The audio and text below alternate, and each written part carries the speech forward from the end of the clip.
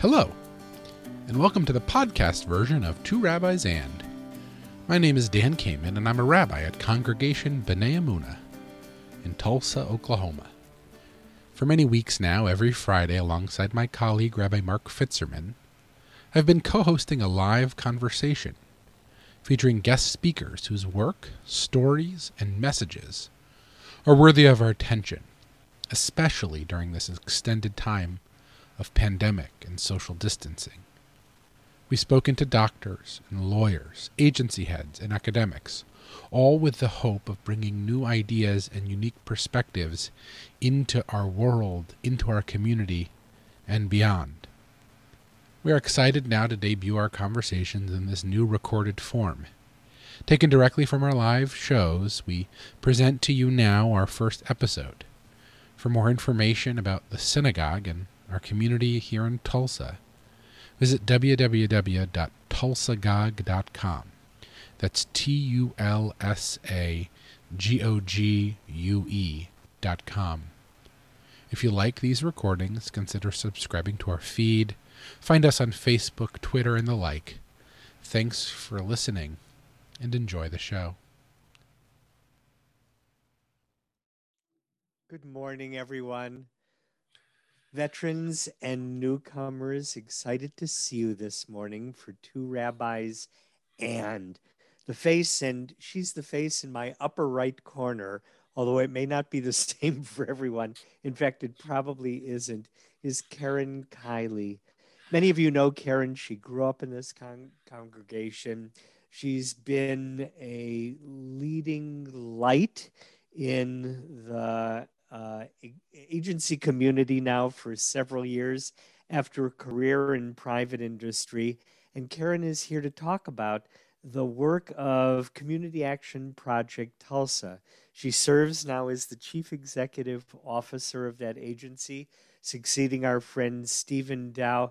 Karen, welcome to you. We have lots of questions for you this morning, but I wonder if you would start off with a general description of the work that the agency does. And in the meantime, I'll remind you all to begin filling the sidebar chat space with questions that you have. Rabbi Kamen and I will bounce back and forth for a little while, but then we really want to make sure, as we always do in these sessions, to get to every question that we can. And so far, that's amounted to every question asked. So use chat. We'll continually review those questions. We may put a couple of them together if there's overlap. But Karen, would you start off by describing what the agency does? Certainly. And first of all, thank you so much for inviting me to do this. I feel like I'm speaking to family, my literal family. My mother has joined us, but also my figurative B'nai Emunah family. So this is truly an honor for me. So I'm going to speak about generally what the agency does, let's say pre-COVID. That just feels better to start with, but then I know you're going to want to talk about how the past year has been. So CAP Tulsa is a community action agency. That means we are one of multiple community action agencies across the nation that were designated, honestly, during the Johnson administration, so going back quite a ways, as part of the War on Poverty. So we are an anti-poverty organization. So as a CAA, we are supposed to respond to the needs of our community, but within that purview, it can be quite a wide variety of activities that CAAs do across the nation. CAP Tulsa, going back a couple of decades, under Stephen Dow's leadership, decided to focus the energy of our agency on early childhood education as the best opportunity to break the cycle of poverty and reach our most vulnerable citizens at their earliest possible time of life to help them grow up and be successful in our society. But first and foremost, to help bridge that achievement gap that we all know exists for children, low-income children, before they get to kindergarten. So really trying to equalize and level that playing field so they could enter kindergarten ready. And that's been the agency's main thrust for the last 2 decades.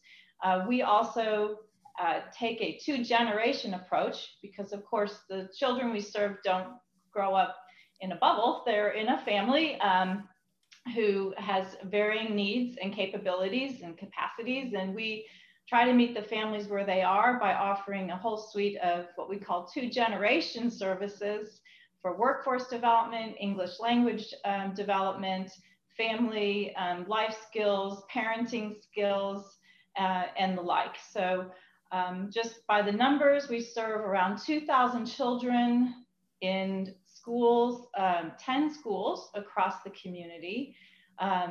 So we have about 140 classrooms. We have around 430 teachers and 630 employees overall. So we're about a $60 million agency. And in addition to our school-based services, we also have home visiting services in a program we call Learning at Home for around 200 children who are served by a dozen highly qualified parent educators. So I'll pause there because that's a very high level of who we are, what we do, why we do it, and happy to answer further questions. Rabbi Kamen? Yeah, Karen, thank you so much for that overview. I think that really helps get a sense of kind of the big arms of CAP. But one of the things I noticed when I moved to Tulsa, and there are a couple of agencies that are like this. I feel like every time I drive to any new part of the city, it's like, oh, there's Family and Children's Services, and up there's CAP. So there are all of these buildings, all of these facilities, all over the city. What's happening in a CAP building, a CAP facility, and maybe for a family who's engaged with CAP, what's their story, and what's that experience like? Well, all of the children we serve have to income qualify for the program, meaning their family is generally at about 130% of the federal poverty line. Federal poverty line for a family of 4 in 2020 is set by the federal government at $26,400 a year. Some of our funding does allow us to go up to 185% of the federal poverty line. But generally speaking, all of our families are low income. So those are the children we serve. We serve birth to 4. So we do have a number of kids who come to us very young and then stay with the program for at least 2 to 3 years. And they would find classrooms, welcoming, beautiful classrooms that are well equipped with qualified teachers who have bachelor degrees and lots of hours of early childhood training and development. And they would be received with a lot of warmth and love. Parents check their children into the classroom so they can have close interactions with their teachers. And the teachers maintain very strong communication lines with the families. Our teachers do 2 home visits a year, as well as 2 teacher conferences with the families. So there's constant interaction with how their children are doing and how they're developing. CAP children also all go through various health screenings. That's part of the Head Start Act. So vision, hearing, other growth developmental milestones, making sure all those are being met, that their health needs are being met, and they're being immunized on time, and we're educating parents about that. They would also receive breakfast and lunch and a snack every day. Their parents are welcome to volunteer in the classroom, in fact, encouraged to do so. We are very much about forming a partnership with families. Karen, just before we came on, we were all reflecting about our pre-COVID and COVID work. Can you tell us a little bit about how CAP has had to adjust either its approach or the material management of its resources now that we're deep, deep, deep in the COVID world? Certainly. So everything has changed profoundly. My last day working in the office full time, this is my kitchen, was March 13th, 2020, because we found ourselves on Monday, March 16th, which was spring break, pivoting to working from home. And that meant everyone. So all of our staff had to, of course, adjust to running the agency remotely. And we were very fortunate, being a CAA and a Head Start grantee, to be given lots of resources fairly quickly out of the CARES Act funding to be able to purchase a lot of PPE and to be able to purchase equipment, in this case, computers and dual monitors and hotspots and things for teachers to be able to connect with families. We were also given a lot of funding for emergency assistance, which we had not done at such a huge scale before. We've always had some emergency assistance from United Way, but we had not directly deployed that for buying food, groceries, paying rent, utilities, that sort of thing in a meaningful way. So we started that machine up remotely, trying to figure out how to qualify families, how to distribute the funds safely to families. Lots of fun and games with gift card procurement that was just quite monumental, honestly. We try to purchase a stack of gift cards from Walmart. It triggers all kinds of fraud alerts. So that was challenging. And our home visitors that I mentioned pivoted immediately, actually during the week of spring break, doing all of their visits virtually with families quite successfully. Family and Children's, who is our partner, pivoted all of their contact with families for family support as well as behavioral health to virtual platforms. So all of this, of course, was predicated on families being able to do this and have the devices and the capabilities. So that was another huge opportunity to stand up a resource hub for families that they could connect with over their phone or through a computer to be able to even access all of our resources and suggestions of how to navigate the pandemic. So all of that had to be stood up in very quick time remotely from all of our homes. So the spring was quite a beehive of activity, but we're very proud of how quickly we pivoted to virtual and how much we have done for families. I just saw a report this morning, hot off the press, that we distributed over $300,000 in emergency assistance during the 2020 to almost 700 families for rent assistance, utilities, diapers, food.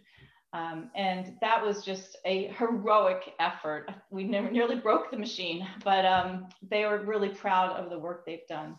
We also made sure our families had food. That was the other piece that we have been working with the food bank and the school districts as that has shifted mightily every month, making sure families had food because they weren't able to get the food from our classrooms any longer. That was huge. Karen, as a tag onto that question, we're also thinking about what parts of this digital response will endure beyond the point that we return to our building. Do you have a sense of what you'll hold on to, what worked so well that you don't want to let go and you want to integrate it as part of CAP's general response? So I'm going to answer that in two ways. First, I'm going to answer it what we know we don't want to continue. We tried in-person learning in the summer. We had to close 10 times in 4 weeks due to positive cases. That was last July. So numbers-wise, we all know things were not as bad then as they are now. So distance learning is how we started the school year, August 31st. We pivoted to a hybrid model where the kids were coming A-B schedule. So 2 days during the week, half the group, and 2 days the other half. We limped along with that through until winter break. We were going to reopen with hybrid learning January 4th, but we can't. We have too many staff who are out on quarantine. So what I know we don't want to do is full-time distance learning for young children. It is just not what they need, and it's certainly not what families need. So we are persevering through this, but our teachers, our families, the administration, we all want to get back into the classrooms because that's how children build their social emotional skills. And so that has just been very difficult. So that's what so I know from COVID, we need to get kids back in classrooms. What we will preserve, however, is the high level of family engagement we've been able to achieve with virtual visits. We think that there is a place for both into the future, so that we can have in-person visits, but also augment that with virtual visits, because families really do like that. We will also continue to have virtual parenting classes. They are reaching folks who weren't able to come into the buildings during the day or in the evenings because of jobs or other family stressors or duties. And we're able to reach a whole new group of folks with our virtual first 5 years parenting curriculum. And I do think there is a place for emergency assistance to continue in a meaningful way. And will probably be needed by our society even after 2021. And I can see us continuing to do a lot of direct work in that sphere. Rabbi? Maybe a similar question, but reflecting on the moment where we find ourselves right now, where your kids are learning in this hybrid model or in an online distance place. What are some of the gaps that remain? Where are the needs in the community you serve, and what are some of the things that could be done to help meet some of those gaps and some of those needs? Well, certainly food is a problem. I mean, you're reading about it, how many people are first-time food bank visitors. I'm sure Greg Raskin spoke to that last Friday. Unfortunately, I had a conflict. I so wanted to hear what he had to say. And that is something that we continue to see demand for, is food.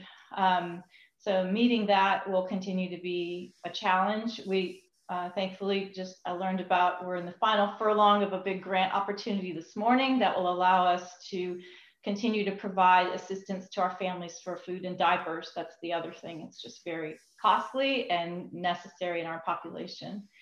I would say the other area that keeps me up at night is rent, and the prospect of eviction.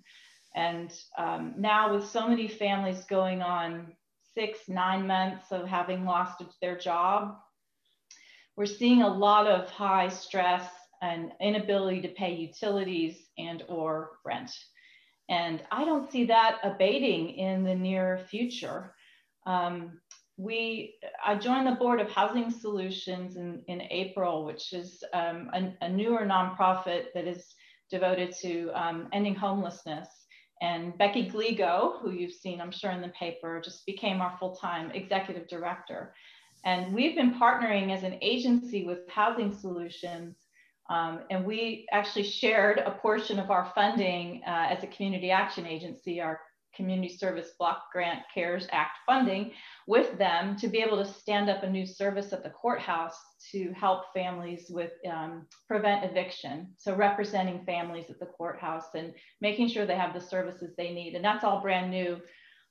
There's just so much work that has to be done in the rent space that I worry about, that we are just starting to crack the code on as a community and certainly as an agency. Karen, I'm hearing a lot of talk about cooperative work, collegial relationships with other agencies.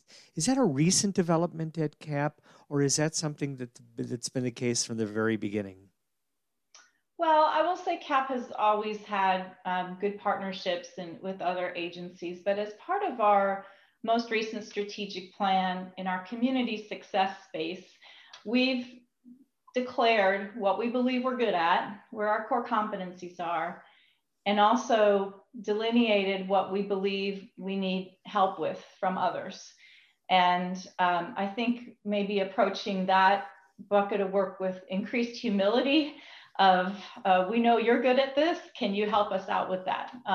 So I think we have pivoted as a senior team of being more deliberate about engaging with others and not trying to do it all ourselves. The rent assistance is a great example. I know we're going to get more money out of the second CARES Act for rent assistance. And as I said, we nearly broke the machine last year. So I want to be very mindful of that. And I have reached out in the community to some folks who are heavy into rent assistance saying, how would you like to help us with this portion of our increased funding? So we don't have to have all these duplicative services across the community. That doesn't make any sense. We just need to make sure our families get served if we send them into a bigger pool of need. So those are the kinds of things I'm thinking a lot about. YWCA is another potential partner for us that we've worked with in the past. I've done a lot of work with Julie Davis on building a racially aware and a learning organization. We're doing a lot of work in that, building an anti-racist organization kind of work. We're now talking more about the ESL space and what we can do together to serve our families, for example. So I would say, yes, there is. And I think that's out of the crisis of the pandemic. We've come together a lot as a nonprofit community in many venues to try to figure out where are the opportunities to work more collaboratively. Appreciate that. Rabbi? It's beautiful and just a very hopeful thing to be thinking about, the ways in which organizations can strengthen each other and share their resources and their skill sets. It's very helpful for me. I'm gonna go to a question that was from Alice in the chat, and as I'm doing that, also remind you and remind everyone here that we're delighted to take questions from everyone here, and just to put them in the chat so we can incorporate them in our conversation. But Alice asks, and it dovetails with some of the things we've just been talking about, if CAP could hope for anything in New Democratic budget, what's the big hope? What's the big dream? And specifically, more slots for Head Start, or what else? Certainly, we would hope for more funding for high quality early education in the community. As big as we are, we've calculated that we're only meeting about 14% of the need in the community for high quality early ed. Now there are other providers. I'm not counting all of the providers like Educare across town. There are some other very high quality providers, but overall there is still a huge unmet need for high quality early childhood services. I would say we are hopeful of increased funding in the early Head Start space, which is birth through 3. The great thing about the state and the city is how well we're doing in reaching 4-year-olds through the public schools. And we are seeing a sharp decrease in demand at CAP Tulsa for 4-year-old services over the last many years, actually.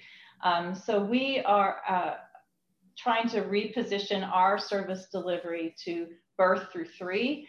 And reducing the number of 4-year-olds. So I would slightly edit Alice's suggestion, but certainly included that more federal funding to serve more children is essential for our community and a big hope of ours. Karen, these last 4 years have been so challenging for many of us who look toward the federal government for funding and solutions.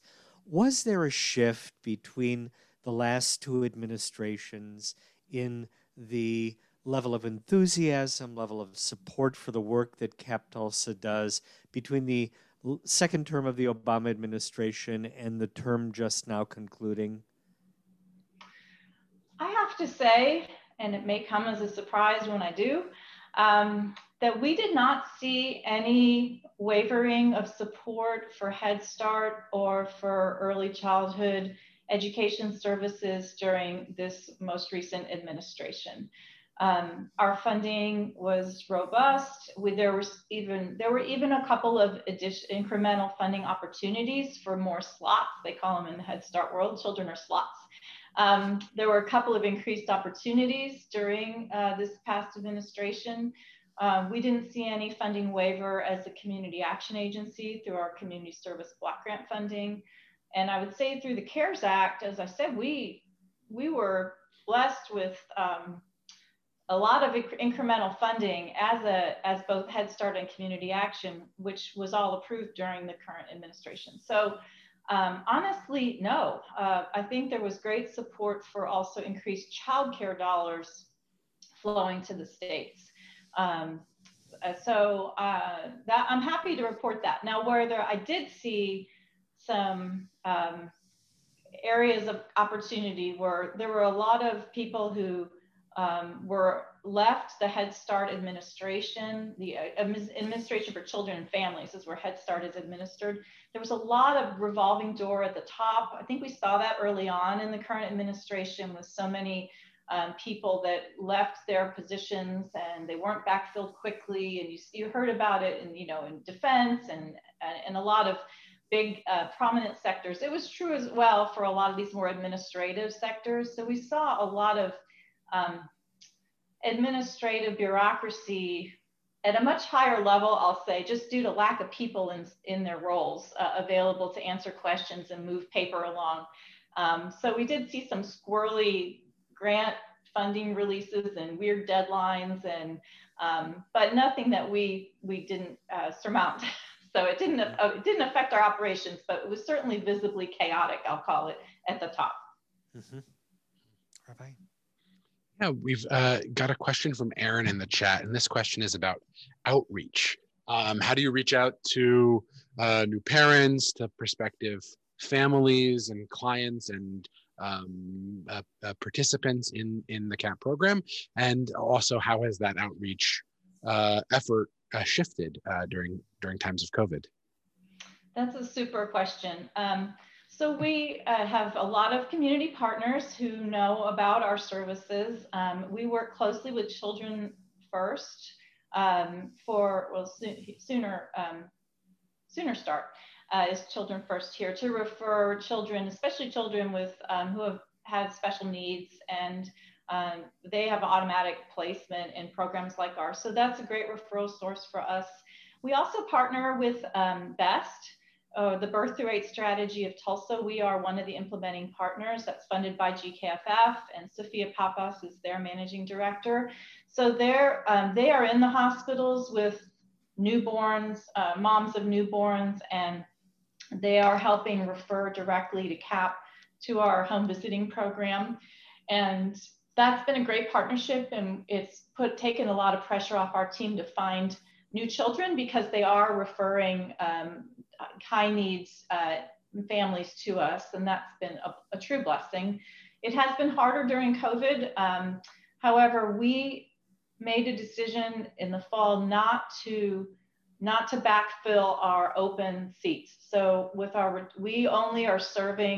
were only serving returning families starting in August. So we're not serving our full enrollment. The federal government is okay with that this year.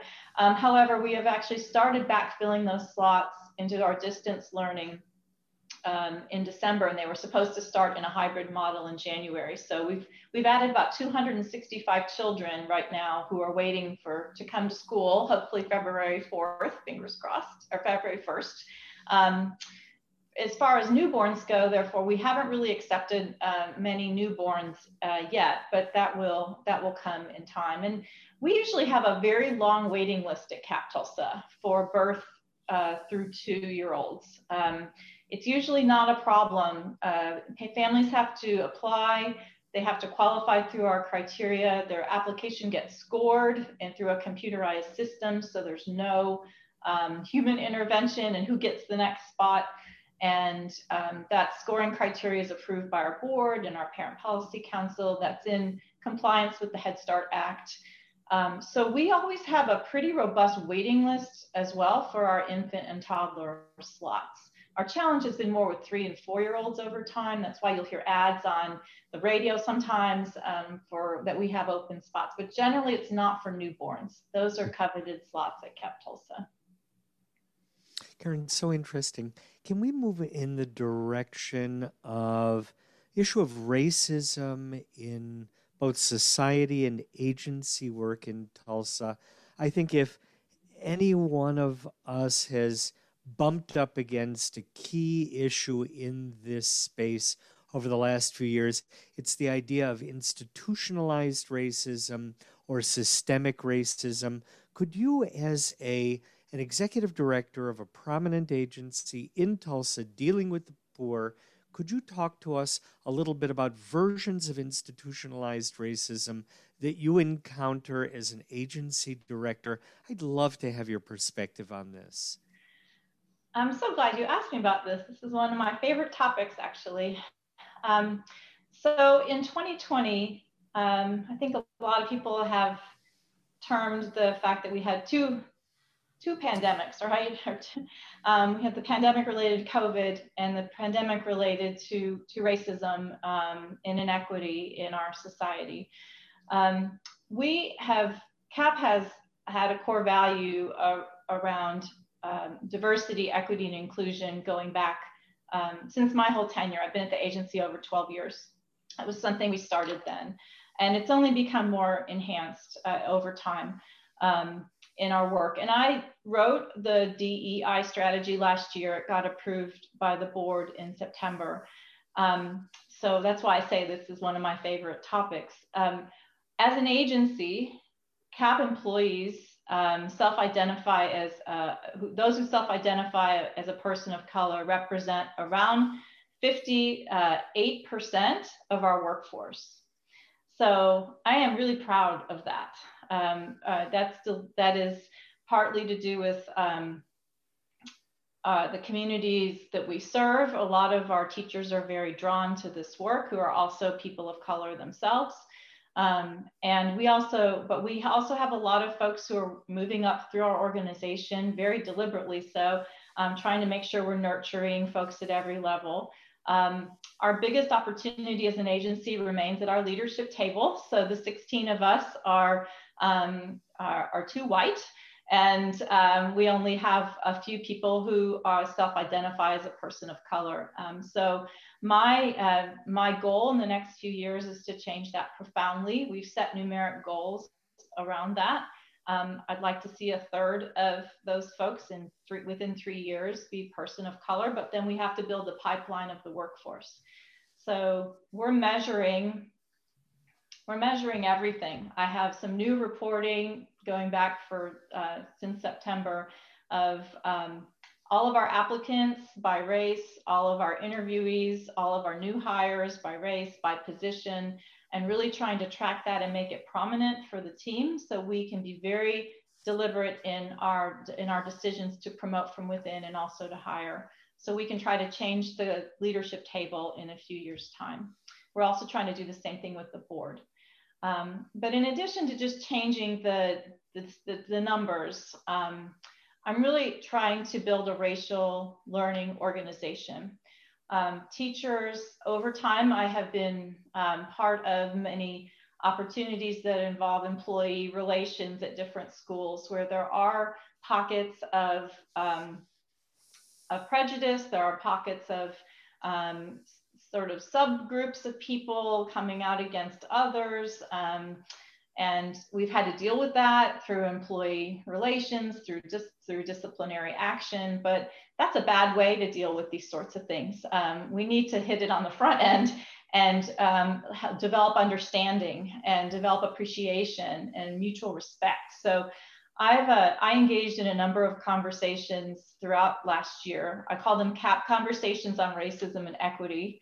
I offered 10 opportunities for Zoom calls like this to all 630 employees in July, and then again in November, to just talk about how we're feeling, how we're doing, how we're reacting to what's going on in the bigger context, what's going on in our own lives, how we can improve at our schools, soliciting input from employees that went into the strategic plan. So we're really trying to normalize the conversation about racism. I decided that there's no other way to talk around this other than to talk about it directly. And I've just settled yesterday on doing a book study next month. You probably know the book, So You Want to Talk About Race, by, I'll butcher her name. I can spell it, but I probably can't say it. So it's a great book, and one of my school leaders who is African-American, she has agreed to co-facilitate the book study with me. So I feel like this is a huge win, and I look forward to doing that. I also did a conversation, another study around the documentary film 13th last year, to try to, again, just talk about this stuff and talk about what's haunting all of us, especially our employees of color. And they were very forthcoming during these calls. I was very delighted with the level of respectful engagement. So I hope that answers in some way what you were looking for. Rabbi? Yes, and for those, I put a Amazon link just because it was the first search item that came up to that book. So if you want to check out the title and more information yourselves, it's right there. We've got some more questions in the chat, which I'm paying attention to, and two of them come together. And we made some reference towards the beginning of this conversation about this transition to distance learning and this new way of operating. And so one of the questions is about how families themselves have adapted to this challenge. I have a 3-year-old myself in the house, and the idea of screens and just facilitating that reality, childcare, making sure pastels don't end up on every piece of furniture, although that happens. So it's the technological resources, but then there's another question, which is about specifically library resources and other resources in the community beyond what CAP might have, and how does CAP connect folks to other areas of resources. Do kids have library cards is actually the specific question. I'll start with that end question because that's an easy one. Many of our 4-year-olds do have library cards, and they do visits to the libraries that are in the neighborhoods where their schools are. So that's part of their field trips and activities when libraries are open, obviously. So in terms of the technology, we did a survey of families in the spring to understand who had a need for technology, for a laptop, and so that when we were going to do distance learning, we knew what we were up against. We were able to procure hundreds of refurbished Chromebooks that were available in August, and we distributed them in drive-through distribution events to families, so they had a way to connect with us if they wanted that. So we have, our IT team are probably the busiest folks at CAP Tulsa, trying to get all of us up and running and successful remotely, and then trying to procure literally hundreds of devices and distribute them to families over time. That's how we equipped them. And we also provided lots of hotspots devices too, to make sure they could connect to the internet. We also worked with, we were part of that initiative that Mayor Bynum put in place to make sure that internet connectivity was available all across the community. And we made sure our families knew about that. And that also Cox had a very deep discount program that we made sure our families were part of the whole TPS push. So every time there's something like that available, one of us is there saying, what about CAP Tulsa families, just to make sure that we're in the mix. So we've been successful in providing all those resources to families. Now, whether it's actually being used in a way that everyone feels good about is what I was alluding to earlier. There's no such thing as distance learning with birth to 4-year-olds. It's distance family engagement. It's what it is. A parent has to be there to operate the Zoom and operate the PC. And so we're very cognizant of that. And when we started this process, we had a lot of engagement with families. It was pretty high. You know, people are excited because nobody thought it'd be going on this long. And then we measure it because we measure everything. And the level of engagement has diminished over time. And so when I look at our attendance, and we measure that in very new and unusual ways during COVID, from August to December, it was like 64% between the distance learning and the hybrid model. That's pretty low, I think. And it's certainly not what we'd hope, but families they're maxed out. They are tapped out. They're trying to work. They've got other kids. Our Parent Policy Council president has a kid in our program, and then 4 who have graduated from our program who are all doing school in some way, shape, or form while she's trying to get re-engaged in the workforce. that's like impossible, I think. So we're not really kidding ourselves. We're trying to do our best to provide the best we can virtually, but it does not take the place of the classroom experience. And teachers don't like it, I will add. It's not like they love teaching small children from their own living room with their kids running around either. They would much rather be in the classrooms. So I think that covers kind of the range of that particular set of questions. Did I miss anything? No, I don't think so. But Karen, we are totally going to run out of time because people have lots of questions still. Would you answer Alice's questions about persons without documents? How do they fit into the CAP equation? What do you have to do to allay concerns that a connection of any kind with CAP is likely to result in a visit from ICE? Yeah, Alice, that's a great question.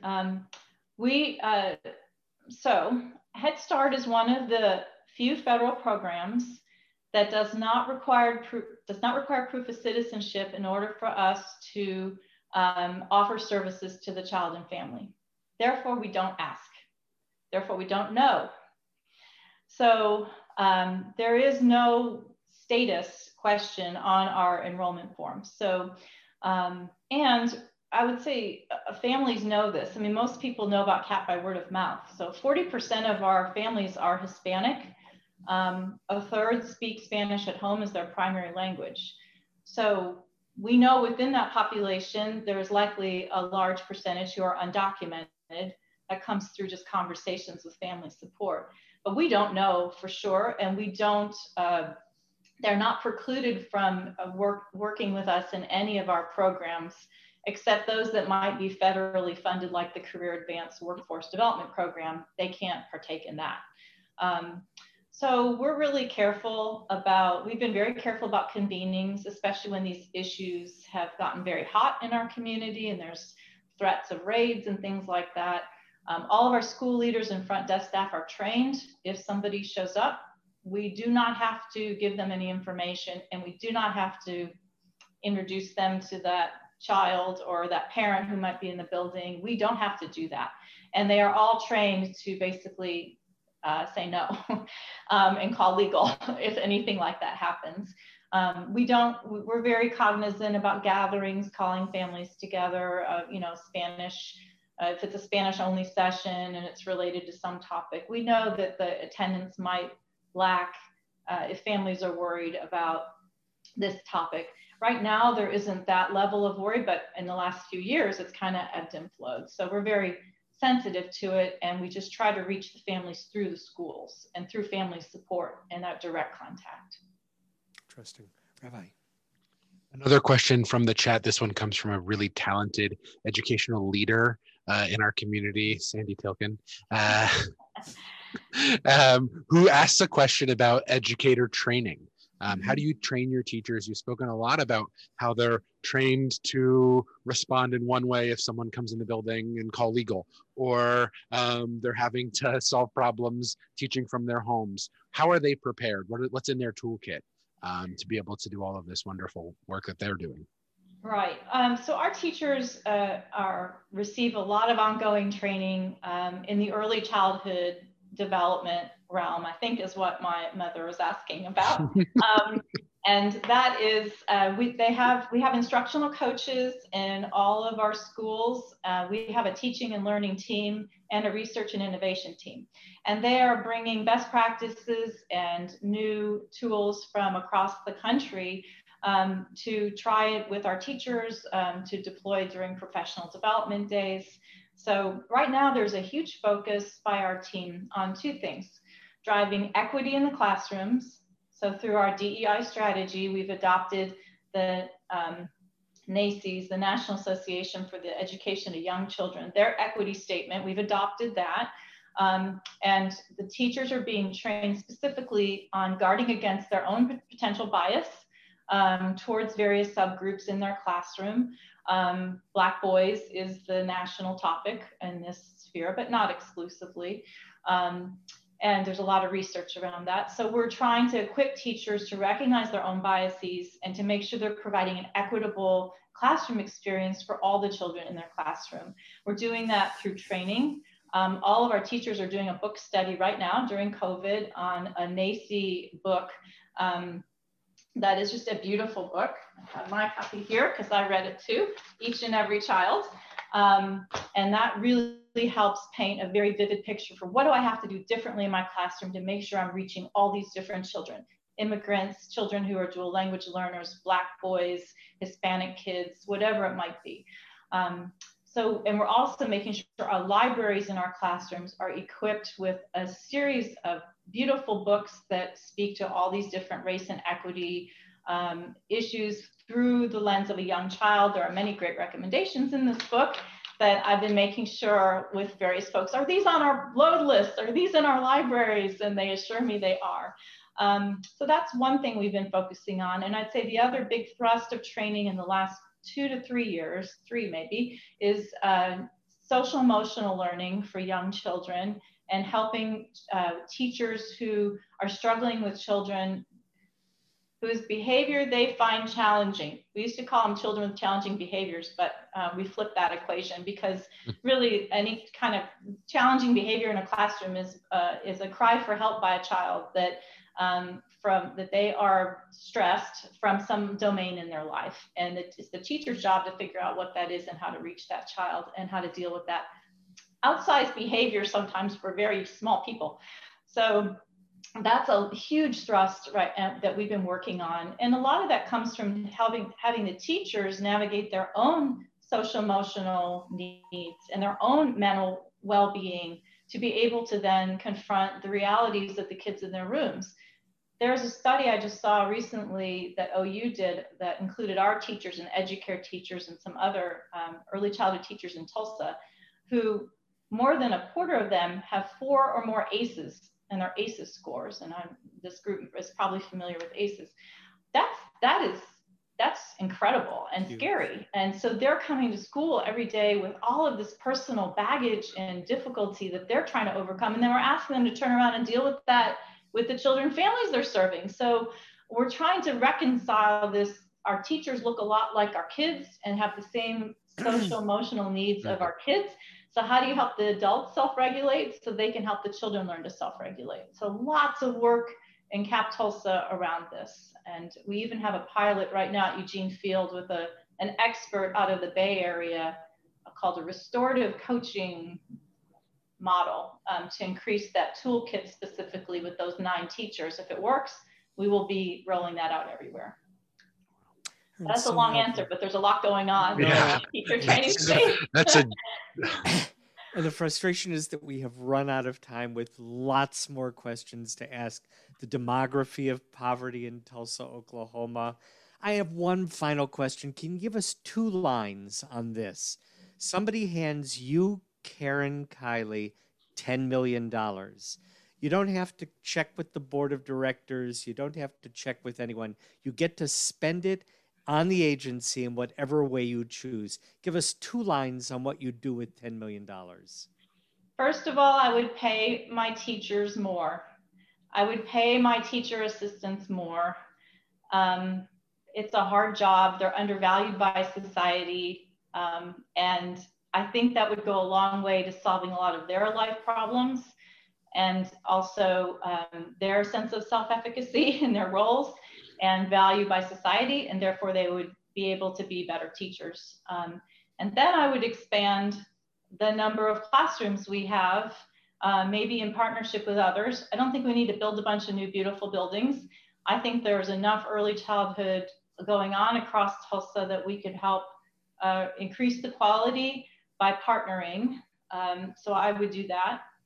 And I would also fund more of our English as a second language program, which does not have a dedicated source of funding. It's a tough sell. It's one of my priorities this year because there's a huge demand for that. And I think our families deserve the opportunity to learn English so that they can further their skills as parents and potentially as workers in our society. Karen Kiley, thank you.